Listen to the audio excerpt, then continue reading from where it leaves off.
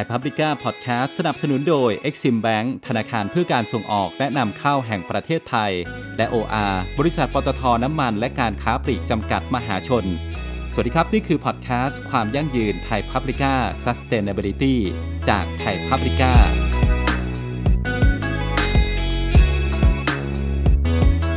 น้ำมันพืชเป็นสินค้าที่ครัวเรือนส่วนใหญ่บริโภคผู้ผลิตจึงต้องผลิตสินค้าคุณภาพและปลอดภัยแต่ในโลกปัจจุบันที่ผู้คนไม่เพียงตระหนักถึงการกินดีอยู่ดีเท่านั้นและให้ความสำคัญกับการบริโภคที่ยั่งยืนและผลกระทบต่อสิ่งแวดล้อมมากขึ้นคุณภาพและความปลอดภัยเพียงอย่างเดียวไม่เพียงพอธุรกิจน้ำมันพืชจึงต้องปรับตัวเพื่อตอบสนองความคาดหวังทั้งผู้บริโภคและผู้ลงทุนเนื่องจากธุรกิจน้ำมันพืชมีการแข่งขันสูงด้านราคาผู้บริโภคสามารถเลือกแบรนด์ที่มีราคาถูกกว่าผลิตภัณฑ์ที่มีหลากหลายกว่าทดแทนได้บริษัทน้ำมันพืชไทยจำกัดมหาชนผลิตและจัดจำหน่ายสินค้าน้ำมันบริโภคตราองุ่นและวัตถุดิบอาหารสัตว์ภายใต้ชื่อ TVO ซึ่งจดทะเบียนในตลาดหลักทรัพย์แห่งประเทศไทยดำเนินธุรกิจมาแล้วกว่า50ปีอยากจะอยู่เป็นถึง100ปีจึงใช้ ESG เป็นแนวทางปรับตัวให้ทันสถานการณ์อยู่เสมอมาติดตามการทำเรื่องยั่งยืนเพื่อองค์กรยั่งยืนของบริษัทน้ำมันพืชไทยจำกัดมหาชนหรือ TVO กับการให้สัมภาษณ์ของคุณพาชัยจันทร์พิทักษ์กรรมการผู้จัดการโดยคุณบุญลาภภูสุวรรณบรรณาธิการบริหารไทยพับลิก้า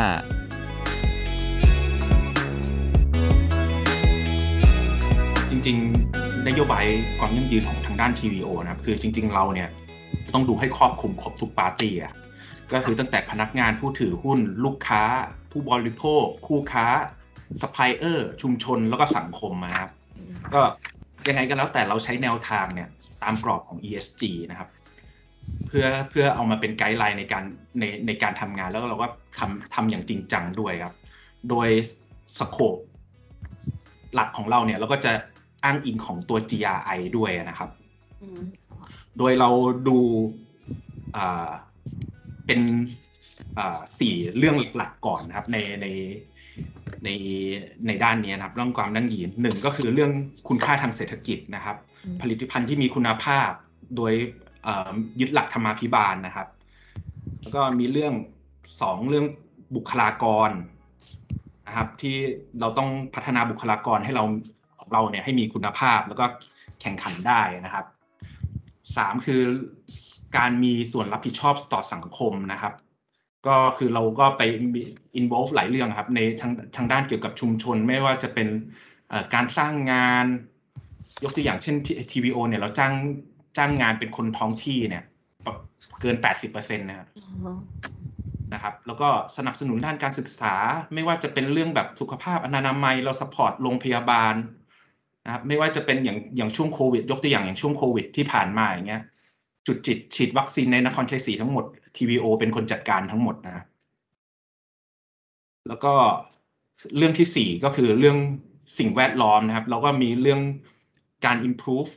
process ภายในโรงงานของเราตลอดเวลานะไม่ว่าจะเป็นเรื่องอนุรักษ์พลังงานบริหารการจัดการน้ำจัดการของเสียนะครับแล้วก็อันนี้คือต้องรับรู้กันทั่วทั้งบริษัทครับว่าอันนี้คือเป็นทิศทางที่เราจะต้องจัดการนะครับแล้วเราก็ทำอย่างจริงจังตั้งแต่ระดับนโยบายนะครับเรามีบอร์ดระดับคณะกรรมการบริษัทนะครับเราเรียกว่า ESRC ครับ Environment Social Risk แล้วก็ Compliance นะครับคณะกรรมการชุดนี้นะครับก็จะกำหนดพวกกรอบนโยบายเป้าหมายแล้วก็ข้อคิดเห็นต่างๆนะครับส่วนระดับบริหารเนี่ยเราก็จะเรียกว่า ESRCE นะครับก็เราก็จะใช้คณะนี้เพื่อพิจารณาปัจจัยความยั่งยืนต่างๆจะทำแผนกลยุทธ์มีการประเมินโดยใช้ตัวชี้วัดนะครับตั้งข้อสังเกตแล้วก็ข้อแนะนำในการแก้ปัญหานะครับแล้วก็ถ่ายทอดงานเนี่ยสู่ระดับปฏิบัติการนะครับซึ่งระดับปฏิบัติการเนี่ยเราก็จะแยกเป็นคณะทำงานเนี่ยอีก6คณะนะครับก็คือ1คณะทำงานด้านสิ่งแวดล้อมและสังคมคณะทำงานด้านบริหารความเสี่ยงคณะทำงานด้านกำกับการปฏิบัติตามกฎเกณฑ์แล้วก็มีเรื่องทีมส่งเสริมการพัฒนาการยั่งยืนทีมชุมชนสัมพันธ์ทีมจัดการทางด้านพลังงานนะครับ6กลุ่มนี้จะเข้าไปลงไปดูในทางด้านดีเทลต่างๆครับ ขอทราบลงรายละเอียดแต่ละด้านนิดหนึ่งได้ไหมคะว่าทำอะไรไปบ้างยังไงอะไรเงี้ยค่ะมันจะได้ไหมคะด้านสังคมด้านพอได้อยู่ครับก็อันแรกก่อนคืออย่างเราเป็นบริษัทในตลาดหลักทรัพย์เนาะยังไงมันก็ต้องมีกำไรก่อนครับก็การมีกำไรของเราเนี่ยเราก็ต้องคำนึงถึงเรื่องความโปร่งใสความเป็นธรรมแล้วก็ตรวจสอบได้นะครับเรามีตั้งแต่ internal audit external audit อะไรอย่างเงี้ยมาช่วยในการกำกับดูแลคือโดยปกติเนี่ย internal อย่างยกตัวอย่าง internal audit เนี่ยเขาก็จะใช้ไม่ internal audit หรือไม่เขาก็จ้าง outsource เลยของ TVO เนี่ยเรามีทั้ง internal audit ของเราที่จ้างโดย TVO แล้วเราก็จ้าง outsource ของเราแล้วก็เราก็จะต้องมีของที่ตลาดอีกอันหนึ่งดังนั้นจริงๆเรามีมากกว่าคนบริษัทปกติหนึ่งอันนะครับแล้วก็คุณภาพ Product เราเนี่ยอันนี้คือเป็น priority มาตั้งแต่ไหนแต่ไรแล้วถ้าสังเกตว่า TVO เนี่ยได้เรื่องความ trust เรื่อง trust จากค่ายต่างๆเนี่ยอันนี้เป็นหลักที่เรายึดมั่นมาตลอดแล้วเราพัฒนามาโดยตลอดนะครับไม่ว่าจะอยู่ในสถานการณ์ที่ดีหรือไม่ดีก็ตามเราก็มีการพัฒนาผลิตภัณฑ์ของเรามาเรื่อยๆซึ่งอันเนี้ยมันก็จะไปลิงก์เกี่ยวกับสิ่งแวดล้อมกับความรับผิดชอบต่อสังคมด้วยพอเราพัฒนาผลิตภัณฑ์ของเราเนี่ยเช่นเราจะมีระบบที่เรียกว่าice condensing กับ nano neutralization อย่างสองระบบนี้เราเป็นบริษัทแรกๆใน region เลยไม่อันหนึ่งก็สองเนี่ยที่เรา implement ระบบนี้เข้ามาใช้นะไอ้สองระบบนี้มันดียังไงหนึ่งคือทำให้คุณภาพน้ำมันของเราดีขึ้นนะครับสองช่วยลดปริมาณของเสียออกจากระบบอย่างเช่น nano neutralization เนี่ยสามารถลดของเสียออกจากระบบคือปริมาณน้ำเสียเนี่ยออกได้ถึง 40% อย่างตัว ice condensing อย่างเงี้ยครับไอ้ตัวเนี้ยมันช่วยลดกลิ่นใน product ของเรานะครับแล้วก็มันยังช่วยลดการใช้พลังงานไอน้ำลง 40% ลดการใช้ไฟฟ้าลง 30% และลดปริมาณน้ำเสียออกจากระบบการกลั่นได้อีกประมาณ 20% นะครับสิ่งแวดล้อมเนี่ย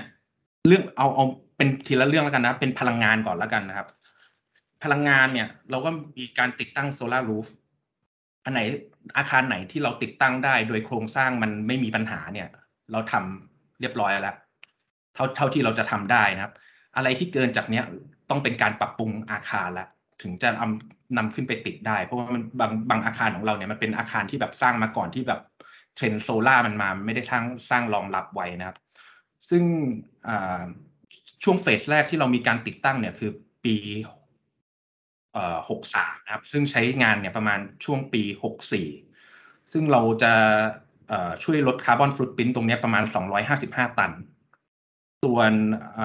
เรื่องพอเข้ามาถึงเรื่องคาร์บอนฟุตพริ้นท์เนี่ยเราทำในระดับผลิตภัณฑ์เนี่ยเรียบร้อยแล้วนะครับเราได้ฉลากสีฟ้าใน46ผลิตภัณฑ์ของเรานะครับแต่ยังไงก็แล้วแต่เราก็ในระดับผลิตภัณฑ์เนี่ยเราตั้งเป้าหมายเพราะว่าเราจะต้องได้ฉลากสีทองนะครับคือลดคาร์บอนฟุตพริ้นท์เนี่ยให้ได้ไม่น้อยกว่า 2% เนี่ยแล้วได้ฉลากสีทองภายในปี67นะครับพอพูดถึงคาร์บอนฟุตพริ้นท์เนี่ยตอนนี้เราทำระดับผลิตภัณฑ์เนี่ยครับแต่เป้าหมายเราจริงๆเนี่ยเราตั้งใจทำในระดับองค์กรเลยซึ่งปีที่แล้วเนี่ยเราเริ่มเก็บข้อมูลในระดับองค์กรแล้วอาจจะต้องใช้เวลาทำข้อมูลเนี่ยรวบรวมเนี่ยเพราะมันต้องครบรอบปีนะครับอาจจะต้องใช้เวลานิดนึงแต่พอทำข้อมูลชุดนี้เสร็จเนี่ยเราก็จะเริ่มวางไทม์ไลน์แล้วว่าเป้าหมายเนี่ยที่เราจะไป net zero carbon เนี่ยภายในเมื่อไหร่นะครับแต่เราต้องดูตัวเราเองนิดนึงว่าเราได้ในระดับไหนณปัจจุบันอยู่ก่อนนะครับการดูแลชุมชนคู่ค้าอีกอย่างหนึ่งที่สำคัญในช่วง 2-3 ปีที่ผ่านมานะครับที่เราทำเนี่ยคือเรื่อง biosecurity จริงๆASF เนี่ยเขาเพิ่งอาจจะมาพูดถึงเร็วๆนี้แต่จริงๆถ้าเอาชีวิตจริงเลยนะมันเกิดมาสัก 2-3 ปีแล้วครับแต่เพียงแค่เราไม่ได้พูดถึงมาทางโรงงานเนี่ยเราก็ implement ระบบ biosecurity นะครับเพื่อให้โรงงานเนี่ยปลอดภัยไม่เป็นแหล่งเพาะโรคกระจายโรคแล้วก็ควบคุมการผลิตภัณฑ์ให้เราเนี่ยมีคุณภาพแล้วก็ปลอดเชื้อทุกขั้นตอนนะครับยกตัวอย่างเช่นรถเข้าออกในโรงงานทุกคันเนี่ยต้องถูกพ่นยาหมดเลยครับดังนั้นคือใครจริงๆใครไม่จำเป็นก็จะพยายามไม่หลีกเลี่ยงเพราะมันโดนพ่นยาเนาะมันก็ รถมันก็ต้องทำความสะอาดบ่อยนิดนึงนะครับพนักงานเข้าออกต้องทำความสะอาดร่างกายก่อนเข้าพื้นที่นะครับการเข้าลายผลิตเนี่ยเข้าได้เฉพาะผู้เกี่ยวข้องนะครับเราจัดเป็นทีมเพื่อไม่ให้แบบทีมเนี่ยเขาเรียกอะไรปนกันนะครับถ้าสมมุติมีใครมีปัญหาขึ้นมาเนี่ยก็อยู่ในกลุ่มแค่กลุ่มเล็กๆแค่นั้นเราสามารถกันออกได้ทั้งชุดแล้วก็เอาชุดใหม่ใส่เข้าไปได้ทันทีนะครับทานอาหารต้องทานในพื้นที่จัดเตรียมไว้เท่านั้นนะครับระบบกำจัดอาหารเนี่ยเราต้องจัดการแบบถูกสุขลักษณะนะครับแล้วก็มีการสุ่มตรวจผลิตภัณฑ์ก่อนส่งมอบสม่ำเสมออย่างผลิตภัณฑ์หลักของเราเนี่ยมี2อย่างคือวัตถุดิบอาหารสัตว์กับน้ำมันนะครับเอาว่าในสแตนดาร์ดของโลกเนี่ยไม่มีใครสุ่มตรวจผลิตภัณฑ์ทุกคันเอางี้ดีกว่าเวลาสินค้านำเข้าเขาก็สุ่มตรวจมาทั้งลำเรือสมมติลำหนึ่ง50,000-60,000 ตันเนี่ยเขาก็อาจจะสุ่มตรวจอยู่แบบไม่กี่ตัวอย่างแค่นั้นนะครับแต่ถ้าเป็นมาตรฐานของ TVO เนี่ยรถทุกคันเนี่ยคือตรวจหมดสุ่มตรวจทุกคันนะครับดังนั้นระดับ20 ตันอย่างเงี้ย TVO ก็ต้องตรวจแล้วว่าคุณภาพของเราที่ส่งออกไปยังลูกค้าเนี่ยเป็นอย่างไรบ้างมันตรวจอะไรมากอะคะโอเคตั้งแต่คุณภาพทั่วไปนะครับที่ลูกค้าที่อยู่ในสเปคที่เราซื้อขายไม่ว่าจะเป็นโปรตีนน้ำมันไฟเบอร์สิ่งเจือปนพวกนี้ต้องให้อยู่ในเกณฑ์ทั้งหมดนะครับแล้วก็ไม่ว่าจะเป็นสีจริงๆเนี่ยเรื่องสีเนี่ยถ้าเป็นสแตนดาร์ดglobal standard ไม่มีใครคำนึงถึงเรื่องสีเลยด้วยซ้ำแต่ของ TVO เนี่ยเรามีเกณฑ์คอนโทรลอยู่ว่าสีเนี่ยต้องดูดีด้วยออกไปเนี่ยไม่ใช่แบบออกไปถึงมันใช้งานได้แต่แบบมันดูไม่ดีอ่ะมันเป็นภาพลักษณ์ที่ไม่ดีกับผลิตภัณฑ์เราอย่างเงี้ยดังนั้นเราคอนโทรลถึงระดับ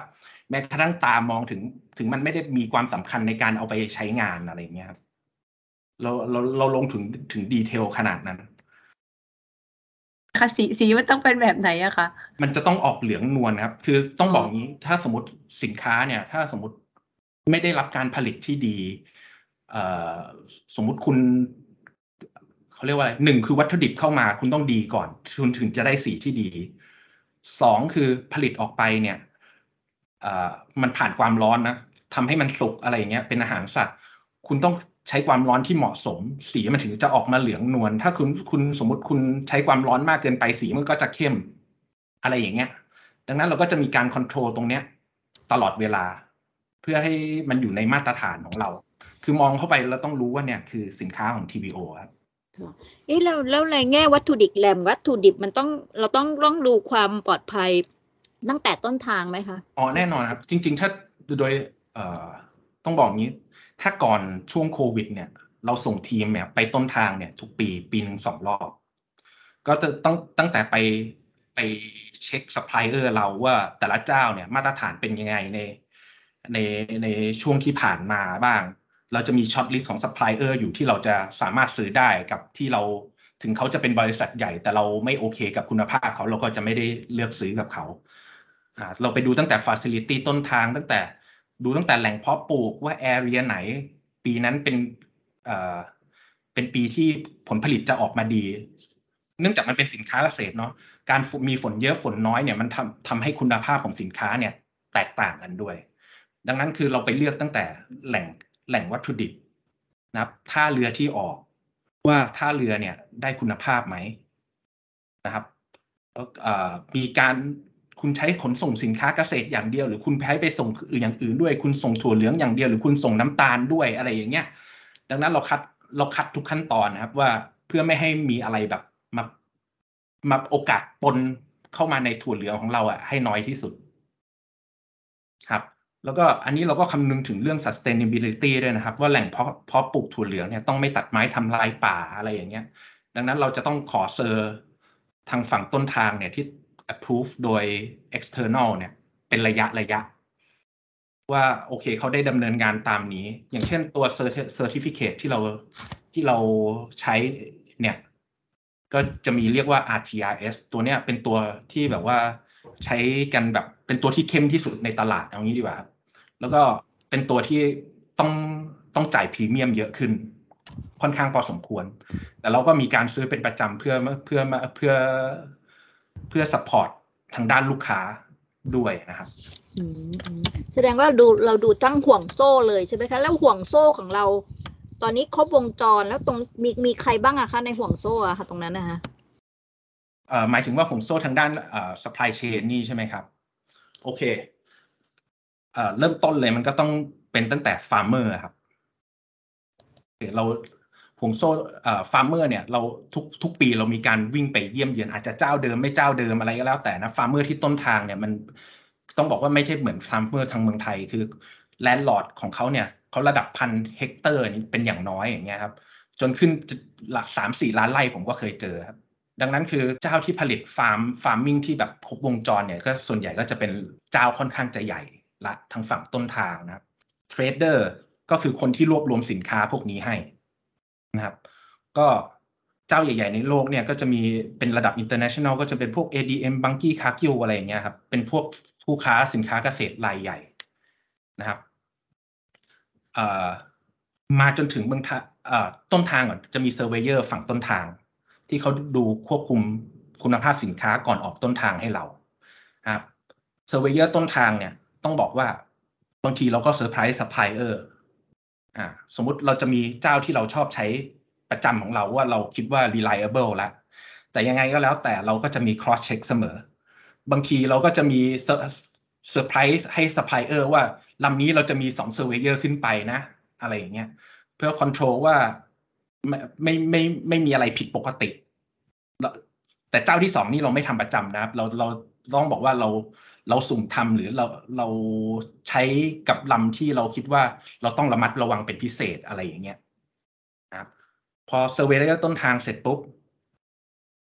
มาถึงปลายทางเราก็ใช้เซอร์เวเยอร์ปลายทางอีกว่าระหว่างทางเนี่ยคนเรือดูแลสินค้าเราโอเคนะคุณต้องระบายอากาศเพื่อให้สินค้าเราเนี่ยยังอยู่ในสภาพที่ดีแล้วตอนออกมาเราจ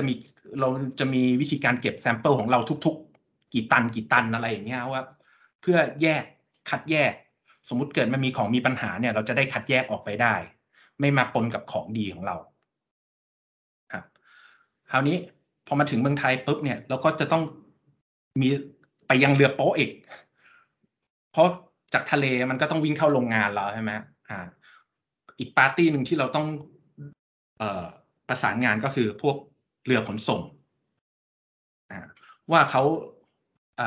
ดูแลสินค้าเราดีไหมเพราะระหว่างทางมันก็อาจจะมีฝนตกอะไรอย่างนี้ได้การซีลผ้าใบอะไรต้องมิดชิดระหว่างทางถ้ามีความจำเป็นต้องเปิดผ้าใบในการระบายอากาศบ้างถ้าคุณภาพคือต้องบอกว่าเวลาเรือมาถึงเนี่ยเราก็จะวัดคุณภาพสินค้าใช่ไหมเราก็จะรู้ว่าแต่ละลำเรือโป๊ะเนี่ยเป็นยังไงบ้างลำเรือไหนเราต้องดูแลเป็นพิเศษอะไรเงี้ยเราก็จะต้องมีการประสานงานกับทางเรือด้วยนะครับมาถึงโรงงานก็เป็น process ภายในเราแล้วนะครับจนไปถึงการส่งออกคราวนี้ก็จะเป็นลูกค้าของเราแต่ละสินค้าแล้วครับว่าไปยังไงบ้างซึ่งเราก็จะมีตรวจแลบของเราต้องบอกอย่างนี้แลบของเราเนี่ยเราเคยไปแข่งระดับโลกนะครับเราได้ที่2ของโลกนะครับแลบในการตรวจของผลิตภัณฑ์น้ำมันพืชทั้งหลายเนี่ยเราแพ้คือคนที่จัดการคนเดียวคืออเมริกาคือเขาเป็นคนจัดงานเราก็จะไปชนะเกินหน้าเกินตาเขาก็แต่เราได้อะไรเราเคยได้ที่2ครับต่อถัดจากเขาขึ้นมาดังนั้นคือเราซีเรียสเรื่องคุณภาพมากเราไม่เคยปล่อยให้หลุดอะไรออกไปแล้วจนมันมีปัญหาครับถามว่าพลาดเคยมีไหมมันต้องเคยมีพลาดบ้างเป็นเรื่องปกติแต่เรารีบแก้ไขทันมันพลาดตรงนี้นี่มันน้อยมากเรียกแทบจะไม่ค่อยมีคนบ่นดีกว่าครับที่ผ่านมาถ้าไปถามลูกค้าเราเนี่ยจะรู้ได้ว่าคุณภาพสินค้าเราเนี่ยนิ่งสม่ำเสมอบ้างซึ่งไม่เหมือนกับสินค้านำเข้าที่แบบมันมีการแกว่งนะครับคุณภาพดีบ้างดรอปบ้างดีบ้างดรอปบ้างเนี้ยเราคอนโทรลให้แบบมันอยู่มาตรฐานเนี่ยคือลูกค้าเรารับอะไรไปเนี่ยคือเขารู้ exactly ว่าเขาจะได้อะไรดูจาก process แล้วขั้นตอนนี่ต้นทุนมันแพงมากเลยเนาะมันใช่ไหมในการจัดการให้มันได้คุณภาพอะค่ะแน่นอนครับ เราต้องบอกงี้ว่าต้นทุนมันแพงไหมมันแพงขึ้นแน่นอนอยู่แล้วครับแต่ว่ามันจะช่วยในเรื่องมีเดียมกับ long run ของเราครับยกตัวอย่างเช่นอย่าง process 2 process ที่เมื่อกี้ผมเรียนให้ทราบครับ nano neutralization กับ ice condensing อย่างเงี้ยเราเนื่องจากเราอยู่ในธุรกิจ commodity ครับเรารู้ว่าสินค้าทุกอย่างเนี่ยมันมีขึ้นมีลงมีแพงมีถูกดังนั้นเวลาคุณใช้อะไรมันเยอะๆเนี่ยคุณมีโอกาสที่คุณจะถูกคอร์เนอร์โดยราคาสินค้าที่เป็นต้นทุนของคุณการที่คุณใช้ทรัพยากรน้อยลงเนี่ยมันเป็นการลดความเสี่ยงของคุณในอนาคตเช่นสมมุติคุณใช้ไฟน้อยลงใช้น้ำมันน้อยลงแม้กระทั่งราคาน้ำมันมันวิ่งขึ้นแต่พอคูณปริมาณที่คุณใช้มันไม่เหมือนกับคนที่ใช้เยอะๆครับมันเป็นการลดความเสี่ยงไอ้ตรงส่วนเนี้ยลงไปเราพยายามเขาเรียกอะไรเคิร์ฟดาวมันนะครับไม่ให้เห็นไอ้ความเสี่ยงที่มันเป็นสไปค์ขึ้นมาแรงๆอย่างเงี้ยถึงเราจะต้องจ่ายเป็นคอสบ้างเนี่ยแต่เราคิดว่าสุดท้ายมันลดความเสี่ยงโดยรวมในระดับองค์กรของเราให้ตรงนี้จบก่อนไหมคะหมายถึงว่าเมื่อกี้ 4-5 ข้อที่พูดถึงจะได้เดี๋ยวค่อยไปเรื่องอื่นที่เมื่อกี้ที่ถามเรื่องของตั้งคณะกรรมการแต่ละชุดมาทำแต่ละเรื่องอะไรอย่างเงี้ยค่ะเมื่อกี้พูดถึงพลังงานค่ะคณะกรรมการนะครับที่หลักๆที่เราตั้งเนี่ยครับมีอยู่ ESRCE นะครับก็ Environment Social Compliance แล้วก็ Risk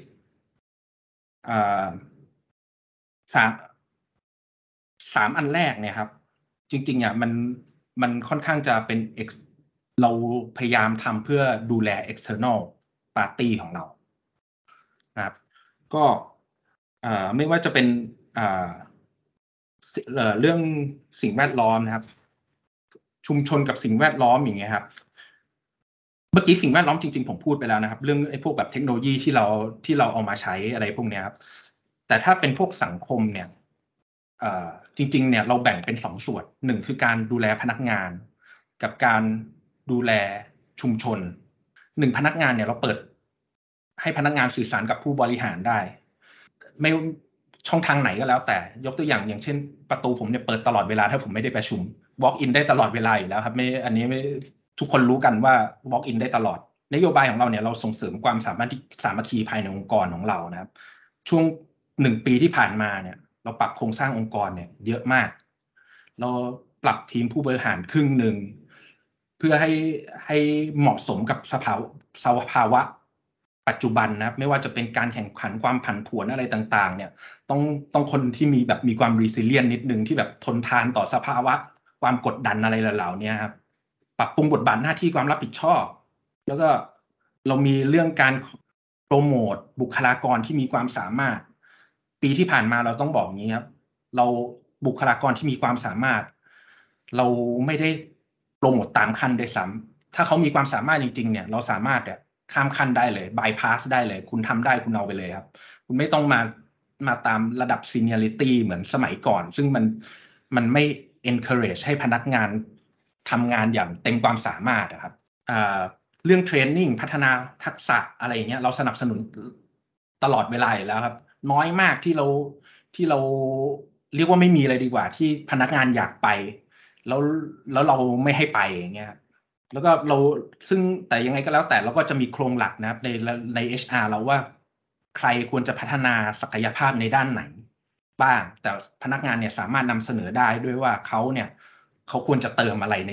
ส่วนตัวของเขาการดูแลพนักงานเนี่ยช่วง 2-3 ปีที่ผ่านมาจะเห็นได้ชัดเลยนะครับบริษัทอื่นอาจจะมีการลดเงินเดือนปรับลดพนักงาน TVO ไม่เคยทำเลยครับ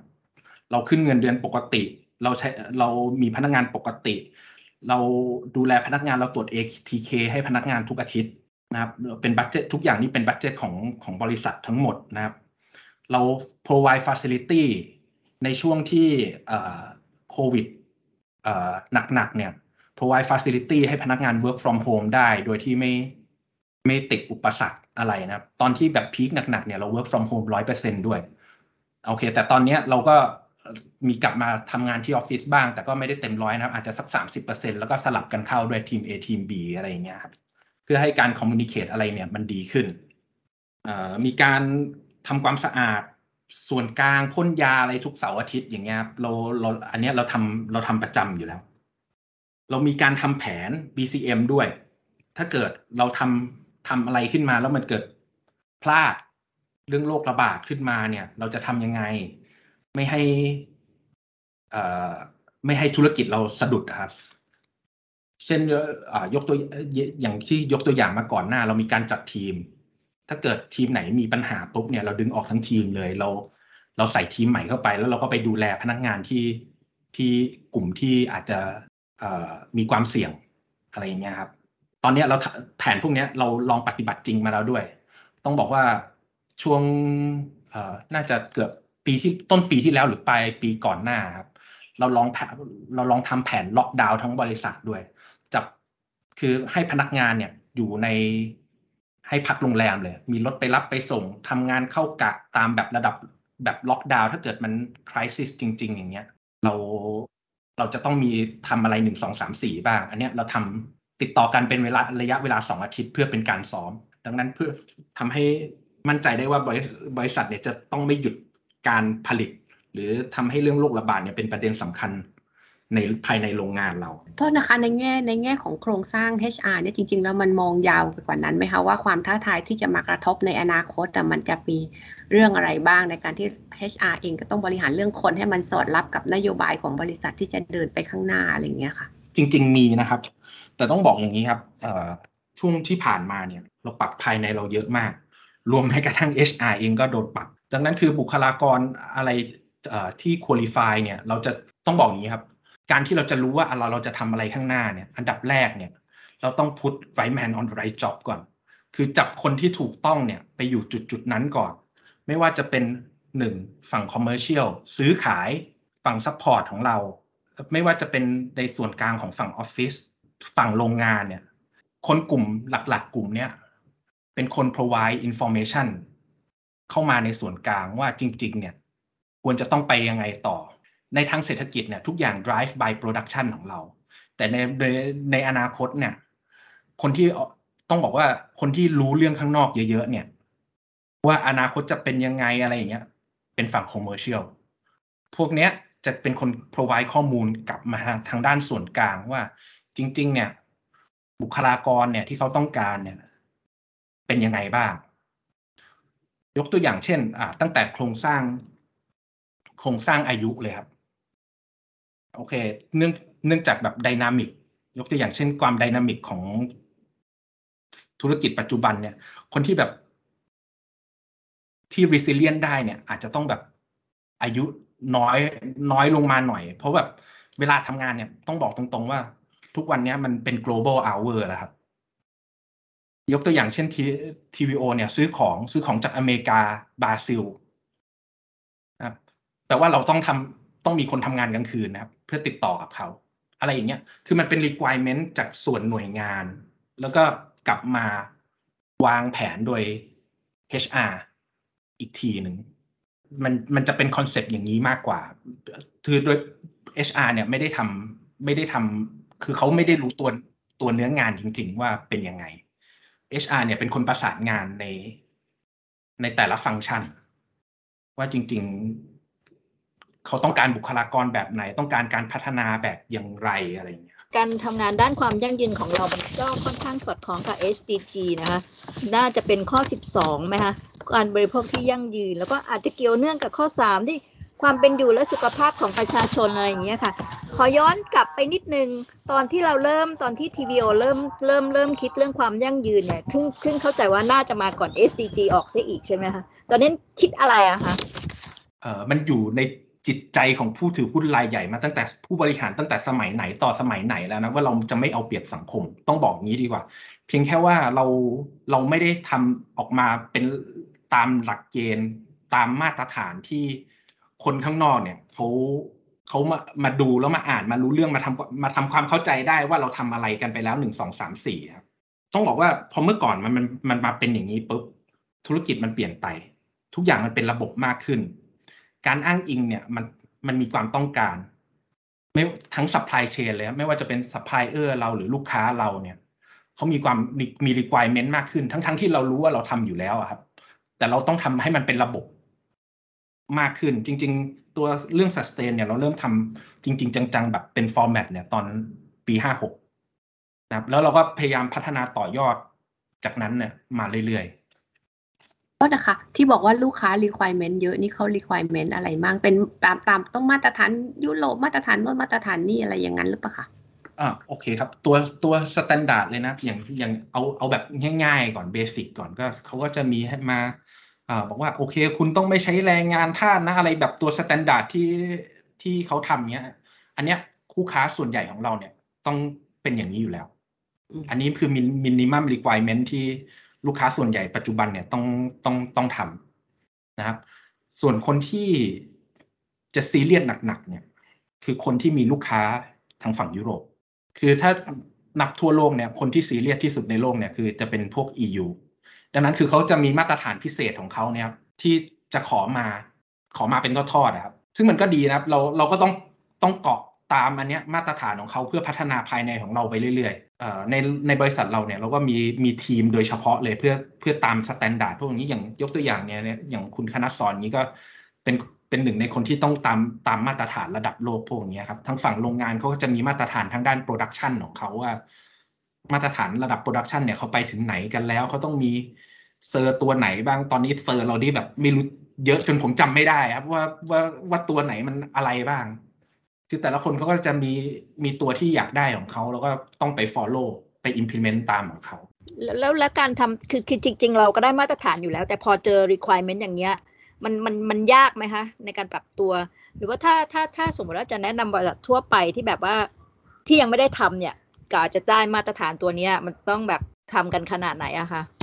จริงๆมันต้องบอกว่ามันแล้วแต่เรื่องนะครับถ้าเอาตรงไปตรงมาเลยนะครับถ้าบริษัทที่แบบไม่ใช่เป็นบริษัทที่ทำมาใหม่ๆทำมาเมื่อแบบหลายๆ10 ปีที่แล้วเนี่ยถ้าถามผมจากใจนะถ้าทำจริงๆเนี่ยยากมากคือถ้าคุณไม่ได้ทำโครงสร้างไว้ตั้งแต่แรกเนี่ยแค่คุณขออนุญาตทำนู่นทำนี่เนี่ยคุณก็ติดนู่นติดนี่ไปหมดแล้วมันท้อตั้งแต่ตอนขอใบอนุญาตแล้วดีกว่าเรามีทีมเฉพาะเพื่อขอใบอนุญาตไอ้เรื่องขอใบอนุญาตนี่เป็นเรื่องที่แบบใช้เวลาแบบยาวนานมากเพื่อจะทำแต่ละอย่างมันถ้าสำหรับบริษัทที่แบบขนาดกลางขนาดเล็กลงมามันเป็นต้นทุนค่าใช้จ่ายของเขาเนี่ยมหาศาลเลยผมต้องบอก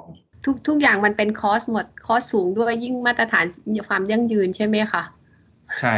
ต้องถ้าเรียนตามตรงก็ต้องอย่างนั้นนะครับแต่มันไม่ใช่เขาทำอะไรไม่ได้เลยนะครับคือมันทำได้แต่มันถูกมันอาจจะติดนู่นติดนี่จนเขาท้อไปครับค่ะแต่ถึงแม้ว่าเราจะมีต้นทุนในการที่แบบทำเพื่อการพัฒนาอย่างยั่งยืนแต่ว่าผลที่ได้รับก็ถือว่าโอเคใช่ไหมคะมันก็ต้องแบบว่านอกจากคอสแต่ว่าในทางกลับกันมันก็มีส่งผลดีกับบริษัทถูกไหมคะแน่นอนเอาถ้าต้องบอกอย่างนี้ครับถ้าเป็นบริษัทในตลาดหลักทรัพย์เนี่ยส่งผลดีแน่นอนต้องเรียนให้ทราบอย่างนี้การ raise fund อะไรก็ง่ายขึ้นทุกวันนี้เวลากองทุนมาวิสิตเราเนี่ยเขาถามเรื่องพวกนี้หมดนะครับพวก ESG คุณทำอะไรคุณช่วยสังคมคุณช่วยสิ่งแวดล้อมอะไรเขาจะลงทุนได้กับเฉพาะบริษัทที่คุณมีมาตรฐานทางด้านนี้ครับโดยเฉพาะถ้าเป็นพวกแบบนักลงทุนจากฝั่งยุโรปพวกกองทุนจากยุโรปเนี่ยธุรกิจปกตินี่แทบจะไม่ถามเลยด้วยซ้ำถามความยั่งยืนถามสิ่งแวดล้อมถามสังคมดังนั้นมันหนึ่งคือมันช่วยเรื่องการ raise fund ถ้าคุณมีการลงทุนอะไรใหญ่ๆเนี่ยคุณ raise fund ง่ายขึ้นกับ2เนี่ยคือต้องบอกไงคุณต้องปรับตัวตามสถานภาวะการไปเรื่อยเพราะพอถึงจุดหนึ่งถ้าคุณไม่ค่อยๆทำมาเนี่ยคุณทำทีเดียวเนี่ยเป็นปัญหาอันยิ่งใหญ่แน่นอนสมมติผมต้องทำเรื่องสิ่งแวดล้อม10 ล้านผมทยอยทำปีละล้านชีวิตมันง่ายกว่าผมมาทำปีที่10แล้วทำ10 ล้านเลยแน่นอนอยู่แล้วแสดงว่าณปัจจุบันโลกที่มันเปลี่ยนไปแรงกดดันจากอินเวสเตอร์แรงกดดันจากผู้บริโภคนี่คือแรงขับเคลื่อนสำคัญเลยใช่ไหมคะต้องบอกว่าเป็นส่วนหนึ่งแต่ส่วนหลักๆจริงๆมันมาจากแรงขับเคลื่อนภายในเรานะครับเพราะว่าเราต้องการอยู่นานๆนะครับเอางี้ดีกว่าเราไม่ได้แบบสไตล์แบบตีหัวเข้าบ้านเราอยู่มา50 กว่าปีแล้วเราอยากจะอยู่เป็น100 ปีอย่างเงี้ยดังนั้นคือมันต้องปรับปรุงตัวเองให้ทันสถานการณ์เสมอการปรับปรุงตัวเองให้ทันสถานการณ์หนึ่งในนั้นก็คือเรื่องพวก ESG ทั้งหลายเนี่ยครับ ทำเยอะมากค่ะดูแล้วแบบลง เมื่อ แบบ กี้ค ละ ณะ เอีย กร ด รม มาก การเมื่อกี้ ESR อะไรสักอย่างเนื้อค่ะ ESRC ครับ ESRC ค่ะ อันนี้เราประชุมซีเรียสมากเลยครับผมบอกประชุมจนปวดหัวครับ ตัว E ตัว S ตัว R ตัว C นะคะเราให้น้ำหนักยังไงคะหรือว่าแล้วเรามีเป้าหมายยังไงในแต่ละตัวค่ะจริงๆน้ำหนักเนี่ยต้องบอกว่าพอๆกันหมดทุกอันเนี่ยมันมีความสำคัญไม่ยิ่งหย่อนกว่ากันเลยมันขาดตัวใดตัวหนึ่งไม่ได้อยู่ไม่ได้สักอันเลยแม้กระทั่งเรื่องเดียวคุณทำผิดกฎหมายคุณก็ถูกปิดโรงงานได้คุณทำลายสิ่งแวดล้อม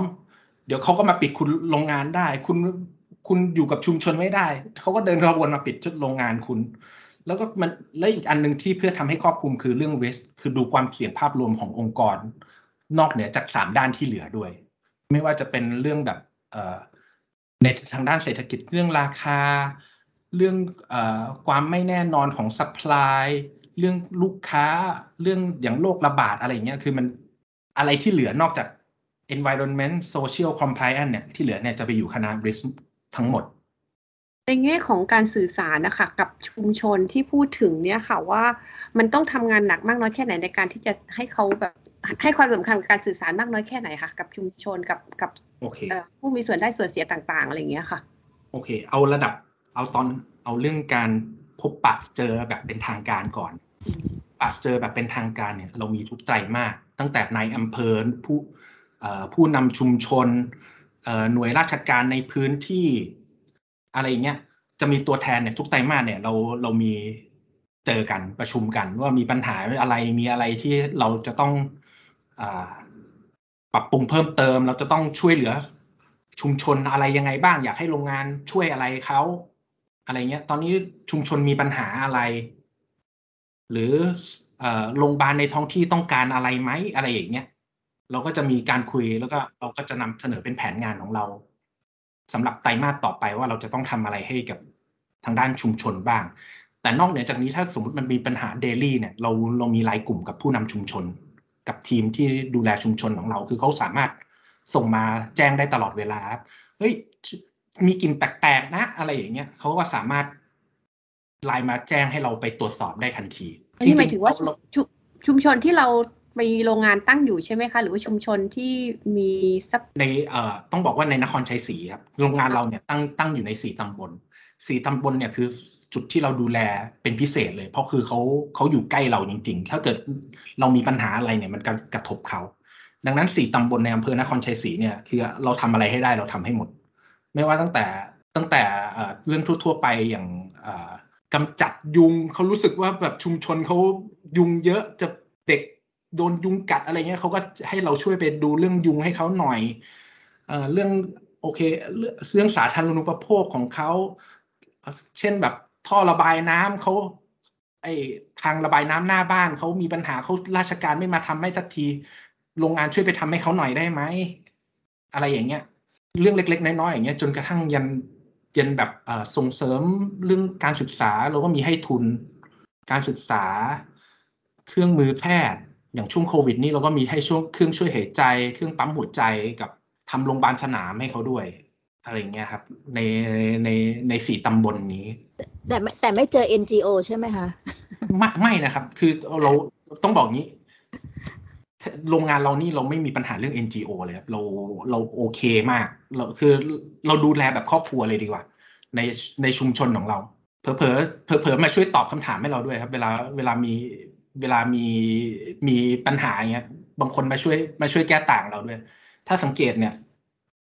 ในระดับชุมชนเนี่ยอาจจะไม่ชัดเพราะอาจจะไม่เคยไปสัมผัสแต่ถ้าประชุมผู้ถือหุ้น TVO เนี่ยถ้าใครเคยมาสมมุติมีใครถามคำถามแบบแหลมๆโผล่มาอย่างเงี้ยบางทีผู้ถือหุ้นอีกคนนึงเนี่ยช่วยตอบแทนด้วยซ้ำผู้ถือหุ้นรายย่อยคนอื่นเนี่ยช่วยตอบให้เราคือเราพยายามดูแลทุกปาร์ตี้ให้ดีที่สุดครับอะไรเราทำให้ได้เราทำให้แน่นอนอยู่แล้วพี่ขอเปลี่ยนเรื่องนิดนึงเนาะอยากเห็นอาจารย์สุวิทย์ท่านมานั่งเป็นประธานอยู่ใช่ไหมคะท่านก็โฟกัสเรื่องของ BCG อะค่ะพี่ก็เลยไม่แน่ใจว่าในเชิงของตรงนี้มันมาขมวดปมกับองค์กรยังไงอะคะมายังไงอะคะอาจารย์สุวิทย์เนี่ยท่านเป็นประธานในคณะที่ ESRC ตรงนี้ด้วยคือท่านไกด์ไลน์ในทุกอย่างครับนโยบายหลักๆที่หนึ่งคืออย่างยกตัวอย่างเช่นเราจะดำเนินธุรกิจต่อไปในอนาคตอย่างไรมันต้องมีปัจจัยอะไรบ้างเนี่ยคือมันนโยบายเนี่ยมันขึ้นลงมาจากตั้งแต่ระดับบอร์ดอยู่แล้วสุดท้ายเนี่ยมันก็จะไปอยู่ทางฝ่ายจัดการแล้วก็คณะเล็กๆ 4-5 คณะที่เมื่อกี้ผมได้แจ้งไปครับจริงๆเนี่ยมันค่อนข้างจะส่วนใหญ่มันค่อนข้างจะโอเวอร์แลปกันนะครับในสิ่งที่เราทำอยู่แล้วคือต้องเรียนอย่างนี้ว่าอาจารย์สุวิทย์เนี่ยท่านเคยเป็นบอร์ดลงมาก่อนหน้านี้ด้วยดังนั้นคือไอ้พวกเรื่องอะไรที่มันในแนวทางเนี้ยมันเริ่มถูก implement ตั้งแต่เอามาเป็นสาระตั้งแต่ตอนท่านเป็นกรรมการอยู่สมัยนั้นแล้วครับแล้วเราก็พัฒนามาเรื่อยๆแล้วช่วงแล้วต้องเรียนอย่างนี้ช่วงระหว่างที่ท่านไปดำรงตำแหน่งบางทีเราก็ขอคำแนะนำท่านด้วยเหมือนกันดังนั้นคือเราทำมาต่อเนื่องเอางี้ดีกว่าครับดังนั้นอะไรที่มันเปลี่ยนแปลงมากๆจากที่ช่วงหลังๆท่านไปออกสื่ออะไรอย่างเงี้ยมันก็อาจจะไม่ได้แตกต่างมากจากสิ่งที่เราพยายามทำอยู่ทุกวันนี้อยู่แล้วในแง่ของภาคเกษตรจริงๆแล้วมันก็มีผลที่ทำให้เรื่องของโลกร้อนค่อนข้างจะเยอะอะไรเงี้ยค่ะอันนี้นี่มันที่เมื่อกี้พูดถึงเรื่องของ net zero ตรงนั้นมันขบวนการมันทำอะไรยังไงบ้างอะค่ะเอาที่เราทำไปแล้วก่อนนะค่ะเอาที่เราทำไปแล้วก่อนไม่ในเชิงของ product เนี้ยยกตัวอย่างเช่น packaging ของเราก็พยายามจะไปกวนทรัพยากรอะไรให้มันน้อยลงไม่ว่าจะเป็นกล่องที่เราใช้บรรจุน้ำมันเราใช้กระดาษที่เป็นเทคโนโลยีแบบใหม่ความแข็งแรงเท่าเดิมแต่ลดการใช้ปริมาณกระดาษน้อยลงอะไรเงี้ยมันเป็นแบบดีไซน์ใหม่อะไรหรือว่าไม่ว่าจะเป็นขวดน้ำมันเราก็ใช้พลาสติกน้อยลงเป็นเน้นการดีไซน์ทำให้หนึ่งใช้ง่ายขึ้นไม่สูญเสียน้ำมันเช่นแบบถ้าสังเกตดูถ้าใครทำอาหารเนี่ยถ้าไปเดินหยิบน้ำมันตามเชลฟ์เนี่ยเวลาคุณใช้ตอนสุดท้ายเนี่ยคุณจะมีน้ำมันเหลือที่ก้นขวดถ้าเทของเราไม่มีเหลือแน่นอนเราพยายามออกแบบยังไงก็แล้วแต่ให้ใช้ทรัพยากรเนี่ยให้คุ้มค่าที่สุดถ้าเปิดขวดน้ำมันเราเนี่ยถ้าไปดูเทปุ๊บเนี่ยสมูทเลยครับไม่มีกระชอกเลยมันคือมันไอ้พวกรายละเอียดอย่างเงี้ยคือเราทำมาโดยตลอดแล้วเราก็พยายามจะพัฒนาไอ้ตรงส่วนเนี้ยเรื่อยๆหนึ่งคือลดก่อนเราต้องลดไอ้สิ่งที่เราลดได้ก่อนเฟสถัดไปก็ต้องใช้พวก renewable energy ไม่ว่าจะต้องบอกว่าเราปรับปรุงภายในโรงงานของเราเนาะอย่างเช่นเราก็จะมีการทำ warehouse อะไรของเราใหม่ๆพวก warehouse อะไรใหม่ๆเนี่ยพวกเนี้ยเราจะทำโซล่าทั้งหมดเลยเราจะออกแบบเพื่อให้ทำโซล่าให้ได้แล้วก็หวังว่าไอ้ตรงเนี้ยจะเป็นส่วนหนึ่งที่ในการช่วยพวกนี้ในส่วนอื่นเนี่ยเราทำอะไรได้บ้างเนี่ยเราขออนุญาตดูตัวเลขก่อนเพราะตอนนี้เรากำลังเก็บตัวเลขในระดับองค์กรเราว่าเรามีจุดไหนที่เราจะต้องทำอะไรเมื่อไหร่ยังไงบ้างอะไรเงี้ยแล้วก็ถ้าเราได้แผนยังไงเดี๋ยวมีโอกาสจะแจ้งให้ทราบอีกทีในแง่ของการปลูกอะค่ะไม่แน่ใจว่าที่มันใช้พื้นที่ก็เยอะเพราะว่าคาร์บอนมันก็เยอะนะเวลาปลูกพืชใช่ไหมคะไม่แน่ใจมันโอเคต้องบอกมันออฟเซตอะไรกันยังไงไหมคะโอเคต้องบอกอย่างนี้ครับในเชิงของพื้นที่เพาะปลูกเนี่ยจะพูดยังไงไม่ให้ค่าโทษต้องบอกอย่างนี้ครับพื้นที่เพาะปลูกถั่วเหลืองหลักเนี่ยมันมีสองแหล่งคือ1คืออเมริกาเหนือกับ2คืออเมริกาใต้อเมริกาเหนือก็คืออเมริกา US เนี่ยครับครึ่งปีเนี่ยเราจะเป็นผลผลิตมาจากทางอเมริกาอีกครึ่งปีเนี่ยจะเป็นผลผลิตมาจากทางอเมริกาใต้ฝั่งอเมริกาเนี่ยไม่มีแล้วแน่นอนเรื่องการตัดไม้ทำลายป่าทุกเมล็ดที่ถั่วเหลืองปลูกเนี่ยปลูกบนพื้นที่เดิมทั้งหมดคือเขาไม่ปลูกถั่วเหลืองเขาก็ต้องไปทำอะไรอย่างอื่นดังนั้นผมไม่แน่ใจนะว่าไอ้ตรงเนี้ยมันจะทำอะไรได้มากกว่านี้สักขนาดไหนไอ้ส่วนที่พอจะทำได้เนี่ยคือส่วนที่ฝั่งของอเมริกาใต้ในบราซิลที่ยังมีการขยายกำลังการผลิตอยู่ซึ่งการขยายกำลังการนี้ต้องเรียนตามตรงว่าส่วนหนึ่งมันคือการตัดไม้ทำลายป่าถางป่ามาเพาะปลูกซึ่งของ TPO เนี่ยเราไม่สนับสนุนเรื่องนี้อยู่แล้ว อย่างที่เรียนก่อนหน้าครับว่าเรามีการขอการรับรองจากหน่วยงานภายนอกประจำว่าถั่วที่เราเอามาใช้เนี่ยมันไม่ใช่ถั่วมาจากการตัดไม้ทำลายป่าดังนั้นเราก็หวังว่าถ้าคนส่วนใหญ่เนี่ยทำอย่างเงี้ยเยอะขึ้นการตัดไม้ทำลายป่าเนี่ยมันควรจะน้อยลงเพราะว่าความต้องการในการเอาถั่วที่มาจากการตัดไม้ทำลายป่าเนี่ย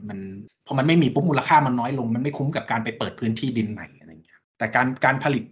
คาร์บอนอะไรจากกระบวนการเกษตรนี่ผมยังไม่แน่ใจนะครับว่ามันจะสามารถทำอะไรได้ดีเยอะกว่านี้หรือเปล่าเพราะว่าเขาไม่ทำถั่วเขาก็ต้องไปทำอย่างอื่นอยู่แล้ว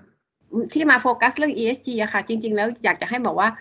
อยากจะผลักดันแล้วก็ขับเคลื่อนเรื่องนี้อะค่ะว่ามันสังคมไทยมันต้องแบบว่าฉุกคิดเรื่องนี้ให้เยอะขึ้นอะไรอย่างเงี้ยไม่ว่าจะทุกองค์กรทุกแม้กระทั่งประชาชนทั่วไปอะไรอย่างเงี้ยค่ะก็เลยคิดว่าอยากให้คุณพาชัยพูดนิดนึงได้ไหมคะว่าทำไมมันต้องให้ความสำคัญกับเรื่องนี้อีกสักทีหนึ่งได้ไหมคะแบ่งเป็น2ประเด็นนะครับก็หนึ่งก็คือก็เห็นเนี่ยทุกวันนี้เรามีปัญหาเรื่องสภาวะภูมิอากาศต่างๆเนี่ยแบบเห็นได้ชัดไม่ว่าจะเป็นน้ำท่วมแห้งแล้งปลูกพืชไม่ได้อยู่ดีวันดีคืนดีก็ปลูกข้าวไม่ได้เพราะไม่มีน้ำวันดีคืนดีก็ปลูกไปแล้วน้ำท่วมข้าวเสียหายอยู่ดีก็มีโรคระบาดเหตุการณ์พวกนี้มันเกิดมาจากการที่เราไม่ได้ดูแลเรื่องสิ่งแวดล้อมอันนี้อยู่แล้วแล้วมันก็จะเป็นหนักขึ้นถ้าเรายังเป็นอย่างนี้ต่อไปเรื่อยๆดังนั้นการที่จะทำให้มันดีขึ้นได้คือทุกคนมันก็ต้องช่วยกันเนี่ยครับข้อ2ถ้าคุณไม่ตระหนักด้วยตัวเองสักวันหนึ่งสังคมก็จะต้องทำฟอร์สให้คุณทำอยู่ดีคุณจะอยู่ไม่ได้เพราะมาตรฐานการเขาเรียกว่าการดำเนินชีวิตเนี่ยทุกคนสูงขึ้นทุกคนคาดหวังมากขึ้นอย่างที่ผมเรียนให้ทราบก่อนหน้านี้ครับชาวบ้านก็คาดหวังมากขึ้นจากคอมเพลเมื่อ10 ปีที่แล้วถ้าคุณไม่ปรับวันนี้สักวันหนึ่งคุณก็ถูกคนรอบตัวคุณปิดคุณถูกราชการปิดมันก็เป็นทั้ง2ปัจจัยครับที่1คุณต้องตระหนักด้วยตัวเองว่ามันคุณช่วยอะไรได้บ้างปัญหามันเกิดอะไรขึ้นบ้างแต่ถ้าคุณไม่ตระหนักสังคมก็จะต้องสุดท้ายก็จะมาบีบคุณให้คุณทำแต่ถ้าคุณเริ่มเลยเนี่ยต้นทุนของคุณเนี่ยน้อยลงคุณทยอยทำไปเนี่ยต้นทุนการเงินของวันนี้คุณเริ่มใช้วันนี้กับคุณไปทำอีก10 ปีข้างหน้าต้นทุนการเงินคุณผิดกันแน่นอนแล้วอีก10 ปีข้างหน้าคุณถึงจะได้ใช้ประโยชน์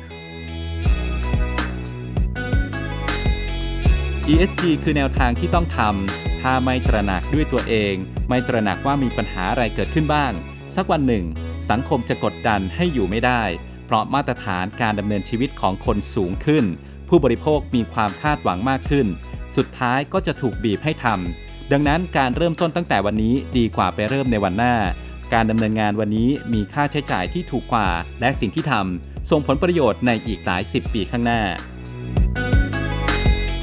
คุณผู้ฟังสามารถอ่านบทสัมภาษณ์ฉบับเต็มหัวข้อน้ำมันพืชไทยพัฒนาคุณภาพสินค้าควบคู่พัฒนา ESG ได้ที่เว็บไซต์ไทย Publica ครับอย่าลืมกด Subscribe กดติดตามที่ช่องทาง Facebook YouTube SoundCloud Apple Podcast Google Podcast Spotify นี่คือรายการ Podcast ความยั่งยืนไทย Publica Sustainability โดยสำนักข่าวออนไลน์ไทย Publica